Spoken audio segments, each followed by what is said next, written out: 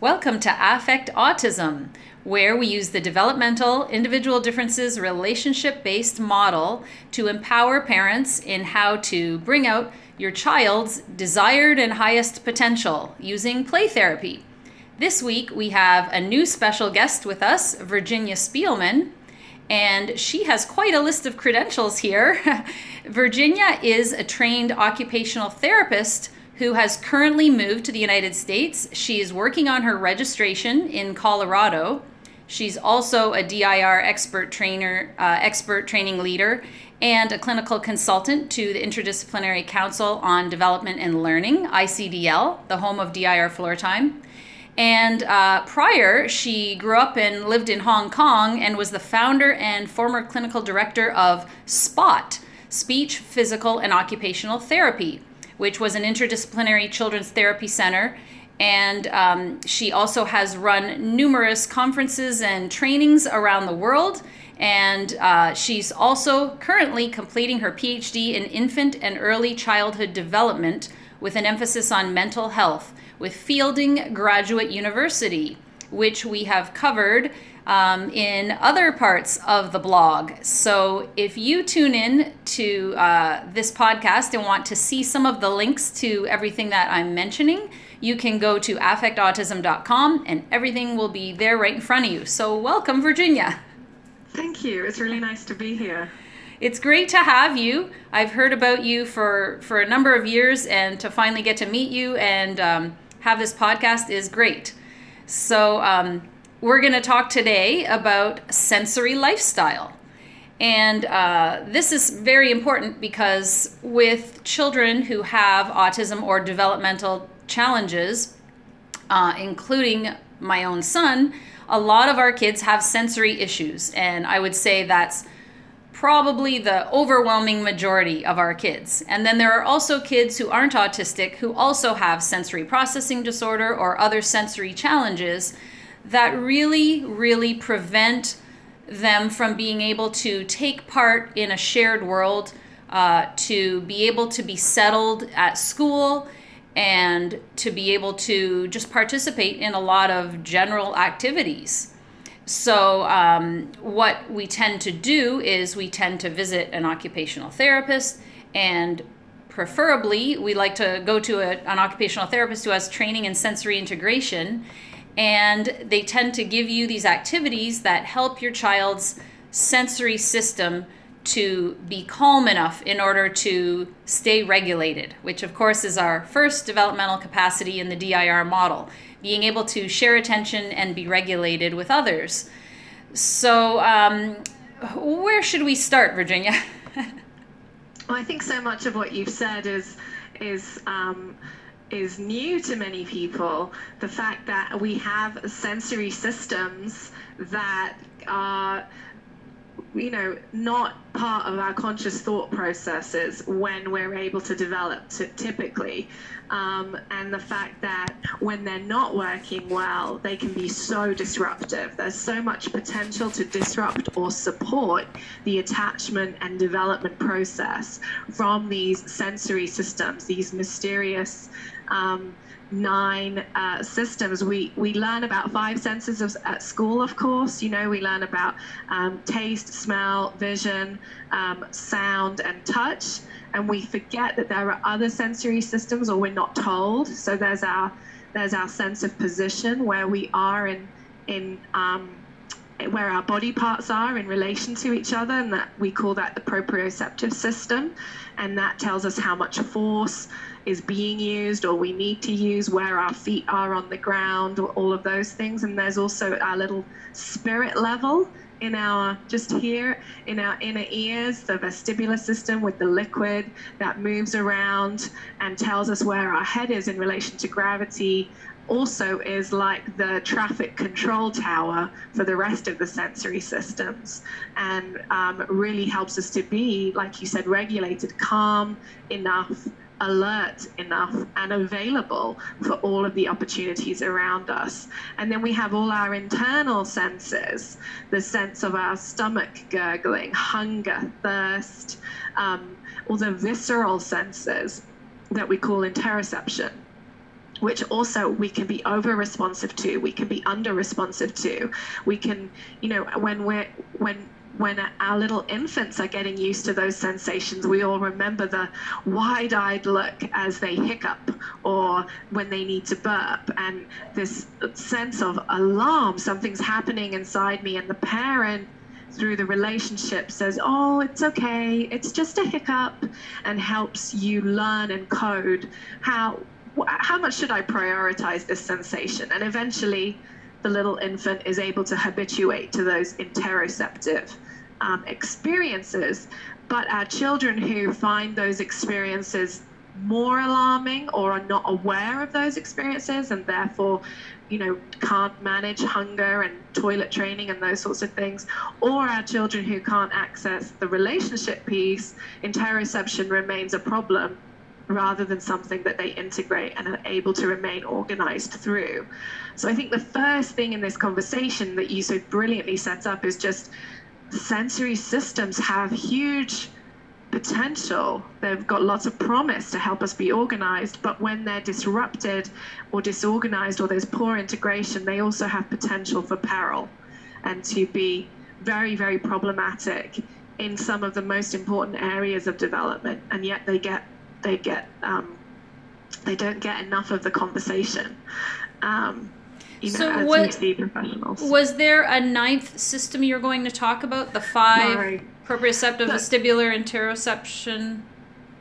Yeah, so we've got some people break down proprioception, but probably we won't go into that in as much detail. It's getting into the weeds a bit, but some people, proprioception can mean to some people your sense of position, and you can use visual proprioception, and it can be talked about as kinesthetic sense as well. The sense of where your body is in relation to the body parts is what we'll refer to today as proprioception, which is in the muscle spindles, the muscle fibers, and the deeper layers of the skin. This is where I am in space, and it's really important sensory system to be well integrated. You can break down the movement sensors even more, and maybe that's a conversation that we'll have at another time, because obviously I find it fascinating. But there is some different terminology that floats around, and sometimes that can be confusing for us when we're trying to decipher what's going on with our children. Right. Yes. And anyone who's been following the blog at Affect Autism knows about the sensory processing profile that we talk about all the time. It's the I in the DIR model for individual differences. Every child and every person has a unique individual profile. For example, I don't like wearing picky wool sweaters. That is what do you call it? An individual idiosyncrasy about my that would be a tactile, probably tactile, my tactile system. So my sense of touch, I don't like a lot of touchy feely when people come and hug me all the time that I don't know. That's just one silly example, but our children that have the challenges. So let's talk about my little guy when he was born. The first month was a breeze. My pregnancy was a breeze. And then all of a sudden, whoa, what's going on? He screamed and shrieked his head off unless, and this was the thing, he could always be soothed. So I knew it wasn't colic. I just had to pick him up, move him around like crazy. So swing him side to side to side, up and down, bounce, bounce, bounce. I could sit him in one of those swings, moving around. He loved the jolly jumper. If we tried to go in a car seat or a stroller, whoa, absolutely none of it. He would shriek and start to shake and shiver and then throw up, like literally panic. So I literally wore him in a baby carrier 24/7. And he was born the summer Michael Jackson died. There were so many nights at 3 a.m. I was just had on Michael Jackson songs, swaying back and forth till I sit down in the nursing chair, and finally he's asleep, and then the second I sit down, and up again, up and up and up, and breastfeeding every 2 hours until he was like almost 2.5 years old, and then he was hospitalized. So he just had that constant need for movement and input. And let's move on to toddlerhood, where he constantly, and to this day, needs to move, cannot sit still for 1 second, always has to be doing something. When he started walking, no matter where we were, he'd stick his finger in whatever little hole he'd see in the wall. Anytime there was a little screw, he had to go touch it and feel it. Anytime there were little specks on the carpet, he had to go look at them and pick them up. So all of the different things that he would notice and want to touch, and squeeze his body into tight places between the dresser and the wall, and bump into people as we'd be walking in the busy Toronto subway corridor. He'd always want to bump into people, and he would run at full speed at home and crash into me or my husband to feel that sense against his body. And so he's a sensation seeker, but even like most profiles, certain things he has an aversion to. So instead of seeking, he's aversive to a lot of touch. And he was aversive to getting his hands messed up in certain things. Although my husband says that's because of me being a tidy, neat freak and wiping his hands while he was eating all the time. But this is just to introduce the concept to our listeners about how every child has different, whether they seek or they're overwhelmed by hearing, like the kids that need to wear headphones, or their vision. If it's visually distracting, then, forget about trying to get your child to pay attention or listen if they're constantly seeing everything around them. And then we talked a little bit about the sense of touch. We talked about proprioception, seeking that body stimulus, the sense of movement, vestibular. Taste. I know children at a friend of my son's who literally throws up at the smell of apples and has a hard time with his diet because so many things literally make him physically ill. So before we get into what we do about it, do you want to add anything about the individual profile? Well, I think what you're saying really nicely is that every child has a different sensory profile, or a different. I think of a soundboard. When you're at a concert or that someone's laying down a musical track, there are all these different settings, and every child's settings are different. And what's really important to remember is that across these sensory systems, whether you need to go into the weeds of movement with your child or not, each system warrants a further look. So you can identify there's something going on with the visual system here, and really what you want in Utopia is an expert then on the visual system to really help you unpack that, because there are so many facets to it. It generally isn't just that this child is over responsive to visual or under responsive to visual. It could be that the different aspects of the construct of visual processing need to be looked at, and they all have their own individual settings. And so very often as we're learning about sensory, it's tempting to sort of perhaps identify a system and leave it at that. But in an ideal world, I think we would have professionals who work together, talk to each other, empower the parents to understand, well, the visual system, we can do a depth dive into that. In the auditory system, we're talking about hardware and software. We want to know what iOS the software is operating on. We want to see if what areas need looking at, and everything's dimensional. There are facets to each of these systems. We're gonna scare our listeners away with all of this stuff, but just to jump in for a second about visual, just to give a quick example, we brought our son to an developmental optometrist who checked his depth perception. So some kids literally see in 2 dimensions, not 3 dimensions yet.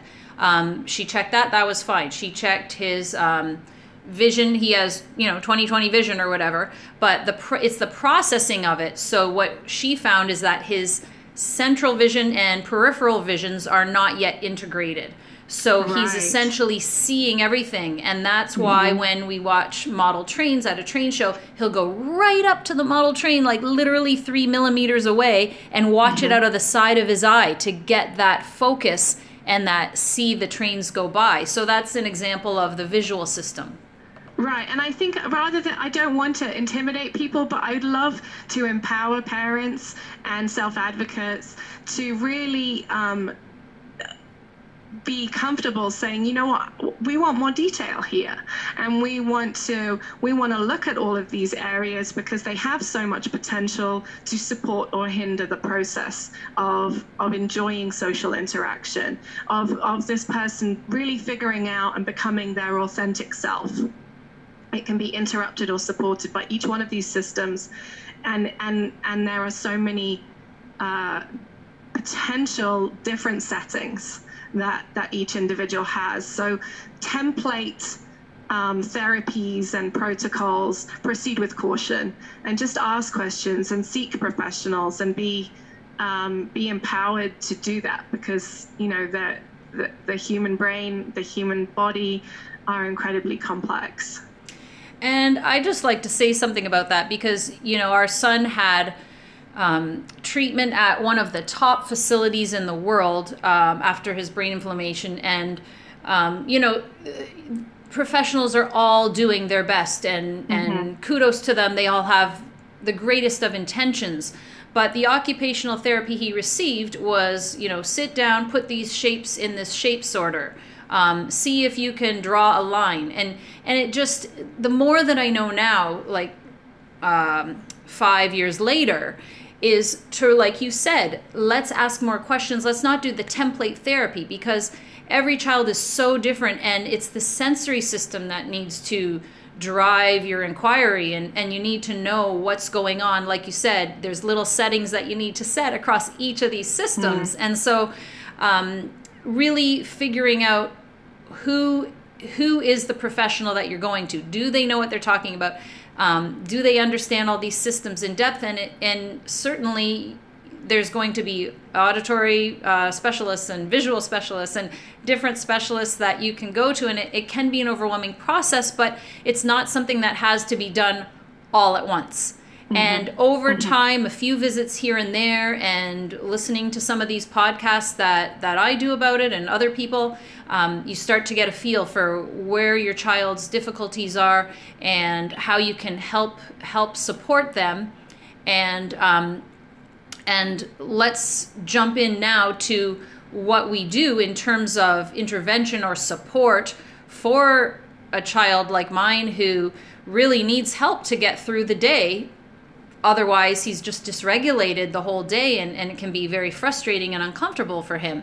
So putting in place what we call a sensory diet, where he gets bits of different activities to do throughout the day to help support his regulation. So can you tell us about what a sensory diet is?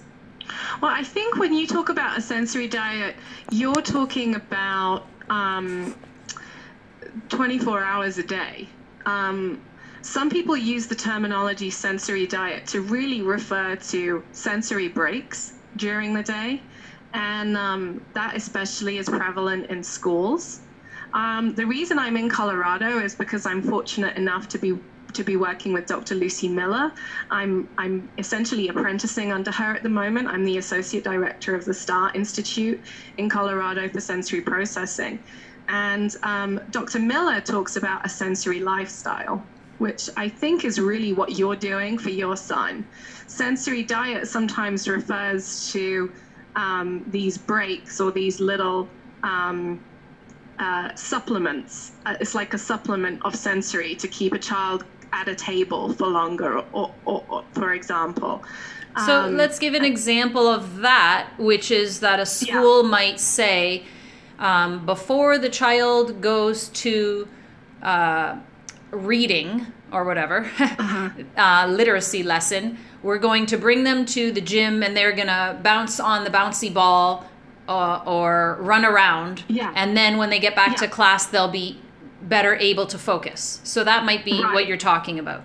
Yeah, so we'll give them a little booster shot of vestibular and probe, and then that should keep them going for 45 minutes while we sit them at a table with their peers maybe with some small minor accommodations, but it's this kind of supplement approach. And who wants to be on a diet? I don't want to be on a diet, So I had always thought, the sensory diet thing doesn't, the child whose need that meets is very, very close to typical range anyway.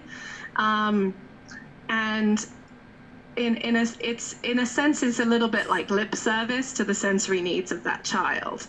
So I had been talking in my own journey about a sensory buffet. Let's have a sensory buffet instead. And I want the child to have all the options that they need, because this child's needs differ from day to day. And at 10 a.m. every day, they might not need to bounce on the physio ball or push a heavy trolley full of books. But if they have options and they can identify, you know what, I'm moving out of that just right place of learning, and I need to nourish my sensory systems. I need to stay organized. I need to stay in that window of just right. What can I access? And it was a more dynamic process in my mind. And then I started my conversation with Dr. Miller, and really got to know her brilliant works. And she has said it much better than me, of course. And so she talks about a sensory lifestyle, which really resonates with me. Can you talk a little bit about who Dr. Miller is, just briefly, and Sure. her history for the listeners? Sure. So Dr. Lucy Miller trained under Jean Ayres, who is really the genius mastermind behind sensory integration theory. And Dr. Jean Ayres' work was way ahead of her times. She really was a pioneer. And Dr. Miller started off studying with her after she had her own sensory stuff going on, and discovered occupational therapy and committed herself to this field. And she then also studied with Dr. Greenspan and Dr. Vida, and she did psychoanalysis as well. And so she developed this way of working that is very DIR, very combined sensory integration, and utilizes sensory integration theory with relationships and regulation as key. And so she has this center in Colorado, which I'm now fortunate to be part of, where we have this interdisciplinary team, and we really try to utilize this framework that she's developed, which is called the STAR frame of reference. She's done a lot of studies. She campaigned for a long time to get sensory processing in the DSM as a standalone disorder, because some children do have sensory processing without the other aspects of perhaps an autism diagnosis or an ADHD diagnosis. And let me just say to the listeners who aren't familiar with the DSM, it's the Diagnostic and Statistical Manual, that if a child is going in for a diagnosis of anything, ADHD, autism, other things, they look at this Diagnostic and Statistical Manual to see, does the child fit this criteria for a particular diagnosis. And a few years ago, they remade it, and now it's at volume 5, I think, the DSM 5. So continue. Yeah, it's one manual that's used for diagnosis. Again, that's probably another conversation for another time. It's not my favorite book in the world, but that was a big part of what she did, was trying to campaign for recognition of that so that those children could get services. It did get included in the latest one as a part of the autism diagnosis. So it finally got recognized as that. And the evidence, frankly, is showing that, probably 95 to 100% of children with autism have a sensory component to what's going on. So, her work is at spdstar.org, and she's published a couple of books. She's a fascinating person to work with. And she really coined the phrase sensory lifestyle.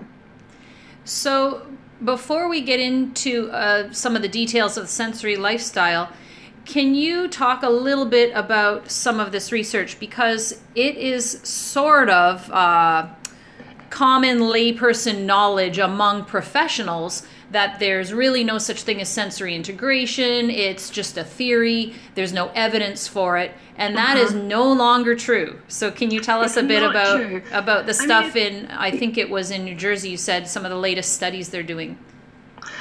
I'm trying to think which ones I might have been referring to. I mean, at the end of the day, for people to say sensory integration isn't a thing shows that's pretty archaic to say that nowadays, because with everything we know about child development, we know that the sensory systems are critical to organizing a human being, and they're the first systems to come online in utero. So and they can be disrupted and they can be disorganized. So when people say sensory integration isn't a thing, they can't possibly be saying we don't have sensory systems.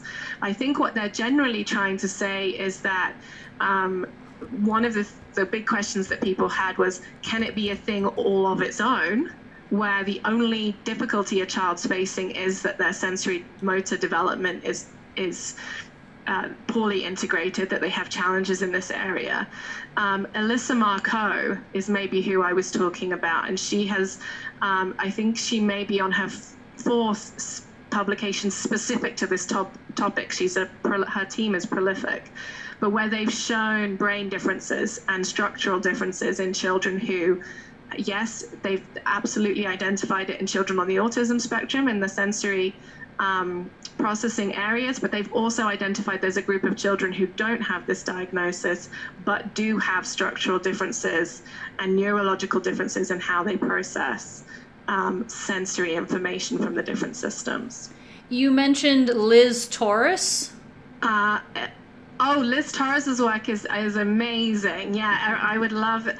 And I should try and find some of the resources available online that make her work really accessible. And Liz Torres is really showing that sensory motor and the motor piece behind the autism diagnosis may well be central to what's going on rather than a peripheral issue. And so the fact that movement and sensory integration is so deeply challenging that it can interfere with a baby's ability to access non-verbal connection with their parent, that might be motor or sensory motor at the core, is a really important conversation that I wish was a bit more mainstream. So thanks for bringing that up. And so she's Elizabeth Torres, Torres, and she's written a book called Autism: The Movement Perspective, which is quite dense, but that's one resource that she has available. Yeah, I'll put links to everything we're discussing on the blog at affectautism.com. Yeah, thank you for that description about Jean Ayres and Lucy Miller and the whole background in relation to DIR and Dr. Stanley Greenspan. And now just letting our listeners know that this is now based in research. A lot of these pioneers were ahead of their time, and the research is really corroborating everything that they studied and saw clinically. And so with the sensory lifestyle, I wanted to cover a few different things. So first of all, what does it look like for a child to live a sensory lifestyle, and what does it involve? And then talking a little bit about how the goal is not for parents to do everything for the child, but to move towards a place where the child can recognize these things in themselves when they're developmentally ready to then provide that kind of sensory input, which you alluded to earlier, for themselves. And let's start with that. Well, so we have our children who maybe are under-responsive to vestibular input. And so that means that they don't really have a grounded sense of where their body is in space, which absolutely fundamentally impacts their emotional development, their ability to access relationships. So we have this individual difference that leaves them feeling like astronauts walking through the world, and it means that so much of their neural real estate is committed to figuring out where their body is in space, that they get fatigued, that they don't have resources available for the higher level relatedness and learning that they're actually have the potential to do, but they're spending all their resources just walking around on the earth, right? I mean, it really is that fundamental. And so this child then needs something that's going to nourish their sensory systems in such a way that they can feel grounded. They can feel, this is where my body begins and ends. I can understand the space around me. I can start to learn about spatial relationships. And that means I can start to really lay down some nice numeracy skills as well as social skills. And, you know, so many areas are impacted by this system, for example. So to just give that child the trampoline every morning and then put them on the school bus, or to give them some swinging at 10 a.m. every day, or put them on a board that rotates at 11 a.m. every day, that's going to do something. But if we could help this child feel grounded and know where their body is in space, so that can become a subconscious process and free up the neural real estate so that the frontal lobe can come online, so that learning can happen, then we want to do that. And that's the aim of a sensory lifestyle. So at first, it would be developmentally appropriate for the adults in that child's life to be figuring out what their needs are. And one of the questions you have to ask when you're doing that is, we talk a lot about what's socially appropriate. So, you know, this child needs to bounce all day. And someone might say, well, that's not socially appropriate. And so then one of the questions we're asking when we're doing this investigative work is, what does this child need? What's organizing for them? What is truly disruptive? What is my personal preference? And how can we find the sensory lifestyle for this child that works best for them, but also honors everyone around them? And sometimes that means that we have to change our expectations. Right? Absolutely. And just to give a little insight into what you said, which is something that's really important, so I wanna really stress it. You said that it's taking up so much neurological real estate for the child to simply process things that we take for granted. So I've seen something online, actually. There's a girl she's now a young woman in Toronto named Carly Fleischman, who is a self-advocate, and she has made, she's amazing, but she has made a wonderful video that gives you a sense of what it's like for her to be in a coffee shop. And it just shows you, like, imagine if that were you, hearing every noise, every piece of every conversation, every door shut, every time the door shuts and opens, the grinder, you know, like everything is amplified, and she's trying to filter out all this information while her father's asking her, what do you want to drink? Now, Carly is nonverbal, so she's in her head saying, I can't remember what it was. I think she was asking for a latte or something, and the dad said, okay, I'll get you a tea, or whatever it was. He misinterpreted what she said, and just what it's like to feel so misunderstood and not being able to communicate. And so someone also used the example of sitting in a room with flashing fluorescent lights grating on us with loud screechy noise. Would you be able to focus and do what you're doing? No, we couldn't. But yet our children are going through, a qualitatively similar type of thing in their own sensory profile, whatever it is that's impacting them. And so it's so important to know this, because everything in our society is so focused on discipline and compliance. Right. And how can you expect a child to comply when they're dealing with this all day long? All day long. Yeah, and they're either disorganized by the lack of data from their body, or they're overwhelmed by too much data from the environment, or both, or the opposite. They're bombarded, rather than able to habituate, rather than able to prioritize and focus, and therefore develop a skill like attention. And so what we want from a sensory lifestyle is to figure out, how do we make these processes support these processes as much as possible and bring them down to a subconscious level again, so that our children can engage and learn and figure out who they are in the world and what does give them joy and what they want to contribute, rather than normalizing them so that they can sit at a table. When the goal of therapy or a school is to get a child who can sit in a classroom, I find that very worrying. But when the goal is for a child to joyfully engage with the world as an active social agent, then we're talking about a sensory lifestyle, and we're talking about questioning our own expectations and just providing what that child needs. And so some children need to bounce on a trampoline all the way through speech therapy, and that's what's going to help them be there and be integrated and have all, be online. Every area is online, and then you're figuring it out. And then other children, they need a sensory backpack with noise reduction headphones, not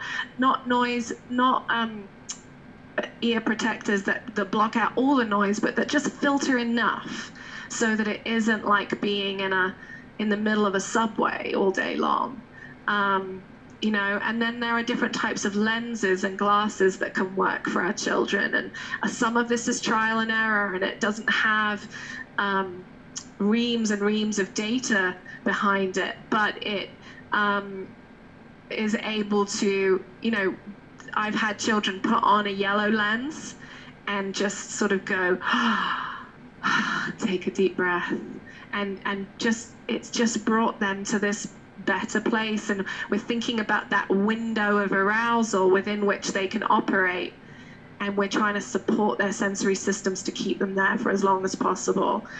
And so we're looking at all the way through the day, what options does this child need to have available? And then at first, developmentally, we're the ones saying, I think you're looking kind of we might use an analogy like, you're a bit like Tigger right now. I'm wondering if we can help you finish this piece of work by maybe doing this. Or, even when the kid's younger, we would use less words, but we would say, something doesn't feel good. Maybe we should try. That's the kind of thing we're going to do. But then what we want is these children to be self-aware and able to say, I need some gum, and I need it all day long. And I'm going to listen to music while we do this piece of work. And I know exactly the music I need to keep me just right. And I can't sit on that chair. I need to identify that I need a piece of furniture that moves all day long, or that supports me better, because this is too much. This chair is too hard for me, and I have to concentrate so hard on sitting in the chair that I can't listen to the teacher. So we want children who can self-identify and self-advocate. But that's a developmental process in itself.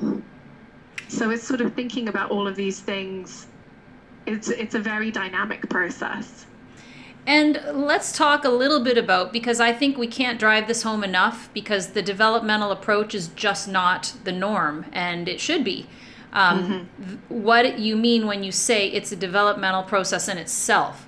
So to me, that means, and you can elaborate and or correct me, is that this is not something that we're just going to try, and then that doesn't work, so we try something else, and then it's resolved. This is something that not only takes time to figure out, but it's also something that continually changes as the child develops, and as the child integrates more parts of his or her sensory system, which I assume kind of happens naturally, as well as with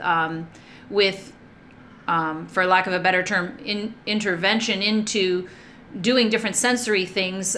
With practice, the child's system will start to integrate, and then over time they're going to grow, and then they're going to have hormones, and then all of these things are going to change it all again. So when you say it's a developmental process, how would you describe that? I think it's multifaceted. I'm never one for the simple answer, I'm sorry. But, I think what we're doing is we're taking a process, we're bringing a process that we take for granted out into more conscious thought. So, when you and I were growing up, we were learning how to manage our own sensory systems, but it just wasn't really talked about. and I rocked on my chair. I rocked on my chair all the time, and I doodled. I needed to be doing something with my hands to listen to the church sermon or the lecture or the, and I chew when my arousal level's going down. So I would chew gum or I would chew candy, and I was right. I was learning to manage my sensory systems, but it wasn't being pointed out to me. And what I find so funny is that I struggled at school to sit still and learn. And when I went to a university, I was allowed to stand up and walk at the back of the classroom. Okay, I was doing an occupational therapy degree, but why are we expecting our little learners to sit still and listen to really, really hard things, but our adult learners are allowed to walk around and listen, and we know that they're still listening to us. So we have what we're doing is we're taking a subconscious process that we take for granted, and we're bringing it out into conscious conversation, and we're trying to scaffold it deliberately. We're also trying to question our expectations on children, even in typical development, about how they manage their sensory systems and are able to organize and pay attention to things and be communicators and tolerate school bells that sound horrendous and all of those things. So we're trying to question the norm, bring something out into the open, and we're also trying to foster self-understanding and self-advocacy, which really is going to come much later in some of our children. And we can't expect, even in typical development of children under, I would say, 7, 8, or 9 years old.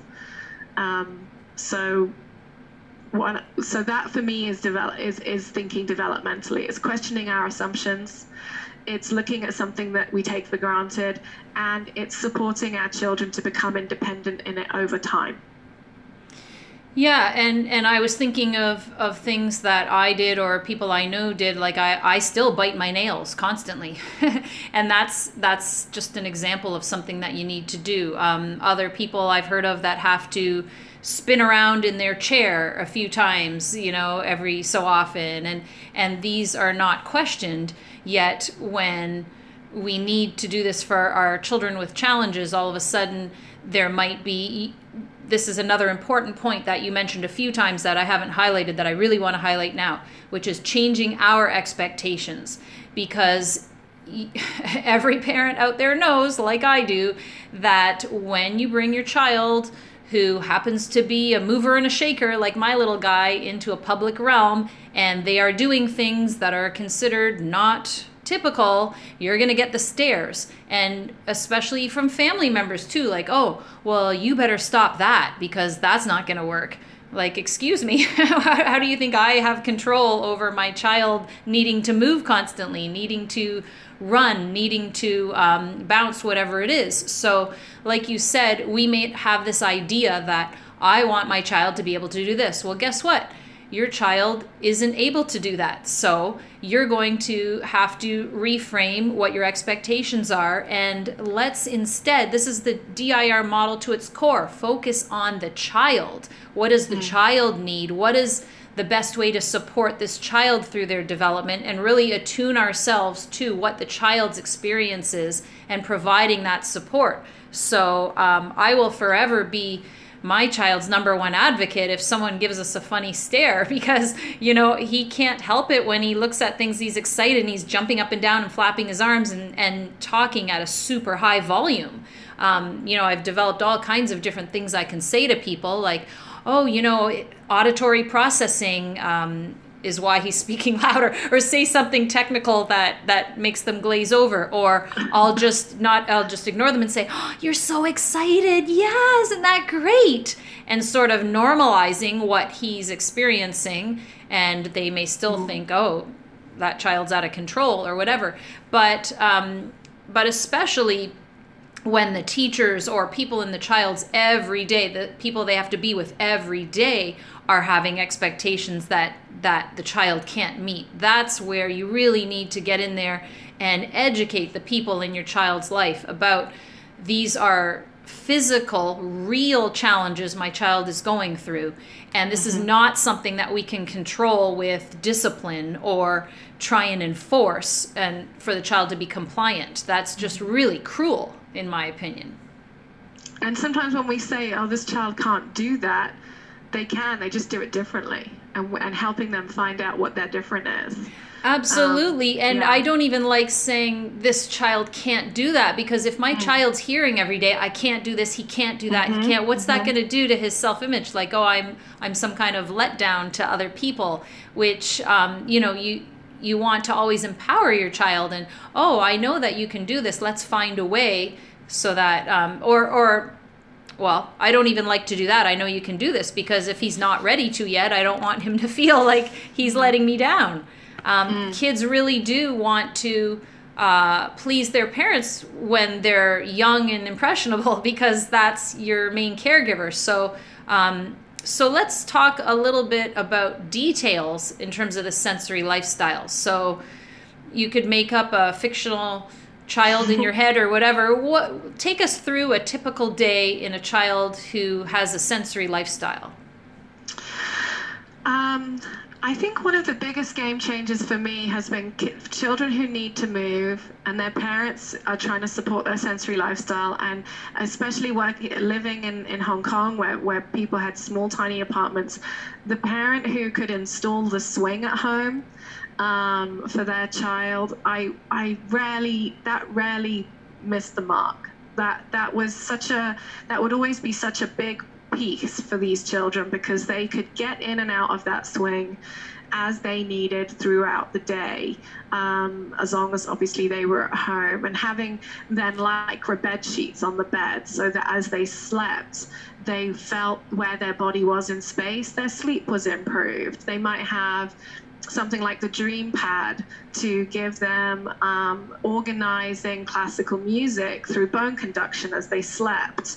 And so even sleep is considered in the sensory lifestyle. The way that the parent dries the child with the towel at the end of the bath is through firm touch in a particular way that's very organizing, with a soothing voice. And so every minute of every day is nourishing for the sensory systems. Having a sensory backpack with glasses that a child might need inside it, a toolkit, maybe something that the child can chew. There's a ruler that you can chew and flick and touch and play with. There are things you can put on the end of your pencil. There's jewelry that you can chew. You can have furniture that provides real movement. And if you can't have that, then one of those move and sit cushions, they'll give you a little bit. Standing desks at school, having options for where to do work, rather than the same table and the same circle and all of those things. Monkey bars at school, being able to access the monkey bars, they're brilliant. If a child is able to use monkey bars, often that's a very organizing and nourishing, because it hits a few sensory systems at once. So there's lots, you can have clothing that's supportive rather than disorganizing, and you can use snug vests that provide pressure if that works for your child. So it's this way of thinking about the day rather than thinking about keeping the child at the table and supplementing their day. It's thinking about keeping them online, organized, feeling good, feeling grounded. And I just feel like that feeds into everything. And specifically this piece that I think is so important of them being able to figure out who they are in the world. And if they're disrupted by their sensory systems all the time, then they never get to that place where they can figure out, this is me, this is what I believe, this is my internal moral compass, and all of those pieces, they don't get to get there. But when we have every minute of every day supporting them through these different techniques that hopefully an occupational therapist would help you identify for your child, and your child will certainly let you know what works and what doesn't, then we're setting them up for much more success. So what does a parent of a child who's still developmentally younger and not really able to say, yes, this feels good, or no, this doesn't, or I'm feeling dysregulated, what do I do? Do we just sort of go in periodically and and bring the child over to a Lycra swing, for instance, and get them in there and spin them around or push them and see what they like, and then maybe later give them a deep massage, or even I know Maud LaRue likes to say give deep pressure massage right when they wake up and before they go to bed can sometimes be the best thing a busy parent can do who doesn't have time to think about other things. I think, so the first thing I would say is with the child who's not yet speaking or who's not going to speak. Or even a child like my son who's very verbal, but he's not yet able to say what he wants or what he needs. He never tells us when he's hungry, for instance, even though we'll know he's starving. Okay. So then, well, the first place I would start is working on all the caregivers in that child's life ability to read all the other ways that child's communicating. And so facial expressions, tone of voice, body movements, gestures, and micro expressions that are only there for a split second, they're all rich in communicative information. And there's often intent behind those pieces, but we miss them because we're looking for words, and words are only 7% of communication. So if we're trying to figure out what's working for our child, the first thing we need to do is make sure that we're able to identify that this child's experience is different from my own, and I want to become an expert in how they communicate. And so the sounds, the looks, the eye contact, the lack of eye contact, the turning of the body, whatever it is for that child, become an expert in their communicative signals so that you don't miss a beat, because they're probably telling you a lot more than typically we would pick up on. Yeah, and certainly behavior as well. When our son starts to get cranky and starts throwing things and knocking things over and just becoming what, stereotypical teachers in a school would say, a behavior problem. That's when we know our child is really getting hungry or really getting tired. Yeah. Yeah. So asking the why, looking for the communication behind the behavior. And then we don't impose sensory experiences on our children. So being able to recognize again that this is an individual separate from me, and just because I like swinging, he might not like swinging. It might not be the most calming thing for him. And so I'm not going to make him get on the swing. I'm going to enable him to organize his body so that he can access the swing if he wants to. But the second he tells me that this isn't right for him right now, I'm going to honor and respect that. And I'm going to so considering consent as part of the process when you're establishing a sensory lifestyle is paramount, and giving a child a way of saying no and then honoring that no is critical, because otherwise we're just going to be imposing things that are not going to be scaffolding that development, but are rather going to be contributing to the disruption. So we make things as accessible as possible. If you can access an occupational therapist who's trained in sensory integration, DIR, and the STAR process, perfect. Hopefully they should really be able to help you be that detective and figure out what works. Otherwise, then I would, probably through your blog, encourage people to try and find other resources and support groups and so on that are going to really help you be this kind of detective that establishes what's going to work and what's not going to work. Deep pressure massage generally is a really good organizing place to start, and it's very relational. So that would be a nice, powerful thing to try, but just remembering to check in with the child. What are they really telling you about how they feel about this experience and how it makes them feel? Absolutely. And are you aware offhand of any books or resources that parents can access with sort of, like you said, the buffet, the list that they can then go through? I'm going to try this, I'm going to try this, I'm going to try this, I'm going to try this, and then they can start to find out what works for their child, because there's so many different things. There's the bouncy ball, there's the bouncy ball chair that is a bouncy ball inside a stable base so that it doesn't move, but they get to bounce. There's swings that are hard swings, there's Lycra swings, there's this and that, and then there's like you mentioned, the deep pressure vests, and so many different things. And so many different opinions about all of the things. Yes. I mean, there's the Sensational Kids book by Dr. Lucy Miller, and then there's her other book, A Secret, which the concept behind that is that it shouldn't be a secret. So that's supporting sort of sensory problem solving, and that's a lovely tool to work through, ideally, again, with an occupational therapist. But it's, identifying an area that needs support and how to implement that support. Carol Stock-Kranowitz's books have lists and lists of ideas, so they can be very helpful too. So there's a few different books. I can maybe email you some more ideas afterwards. Sure. Yeah, I'll list them on the blog post with this podcast. And I think Facebook, if you're on Facebook, you can turn Facebook into a repository of sensory ideas by following different pages and joining different groups. It doesn't have to be, your friend's latest bikini photo or workout statistics. You can modify Facebook to become this exact support so that your feed is giving you ideas every day on, I haven't thought of this. I haven't tried that. Yes, I'm on the right track. And those sorts of things. One of these days, I'm going to actually learn how to use Facebook. Right now, I just post my blog each week, and that's about all I know how to do.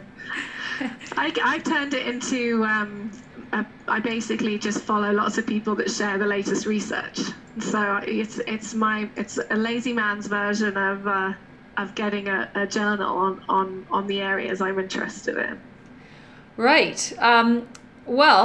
I just can't thank you enough for taking the time to be with us and let our listeners know more about this sensory lifestyle. Certainly it was an introduction, and hopefully if people are interested, they will pursue finding a sensory integration occupational therapist, preferably one trained in the DIR model, to work with the all of the different capacities that we talk about in floor time, the regulation, the engagement, shared attention, attuning to your child, all of these things, and sensory lifestyle. So we want to aim towards providing our children with the breaks that they need and helping support them to the point where they can let us know what they need and have access to that throughout the day. And thank you so much, Virginia. Thank you. It was such a pleasure. And for more information, look at the blog post that's with today's podcast at affectautism.com. You can search the name Virginia and it should pop up right away. And until next week, here's to affecting autism.